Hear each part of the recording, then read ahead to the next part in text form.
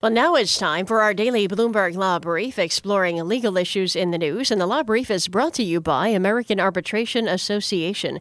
Business disputes are inevitable. Resolve faster with the American Arbitration Association, the global leader in alternative dispute resolution for over 90 years.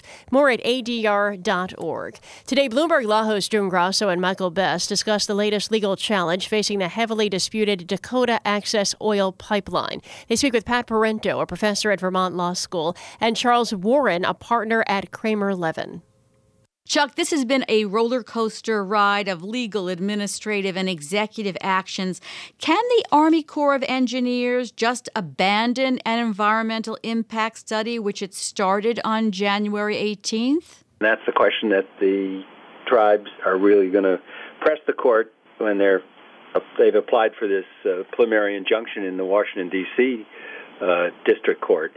And I think, the history of this is that at first the Corps had approved it, and they did some environmental review and said there wouldn't be any significant impact. And then the Assistant Secretary of the Army for Civil Works that has jurisdiction over the Corps basically said, no, we're going to reconsider this, and we need to do a further study.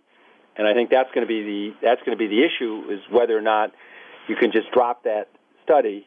Even though they had previously approved it and said that they there weren't any real significant environmental impacts. And I think that's what the court is going to have to decide in D.C., probably in the first instance. And I think the Standing Rock tribe is apparently going to go back to their own lawsuit that the judge had ruled against them on.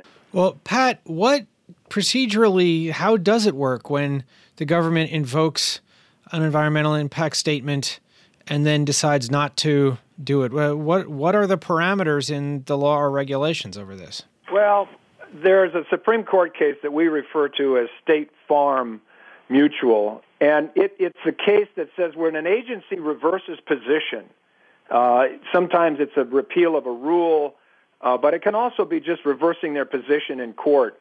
Or reversing a decision to, in this case, prepare an environmental impact statement. The Supreme Court has said an agency doing that, they're entitled to change their mind, but they have to have a sufficient reason, an objective reason for doing so, not simply because there's a change in the White House or a purely political decision. So that'll be, I think, a focal point is how does this Supreme Court precedent play out in this case? That's Pat Parento, a professor at Vermont Law School, and Charles Warren, partner at Kramer Levin, speaking with Bloomberg Law hosts June Grasso and Michael Best. You can listen to Bloomberg Law weekdays at 1 p.m. Wall Street time here on Bloomberg Radio.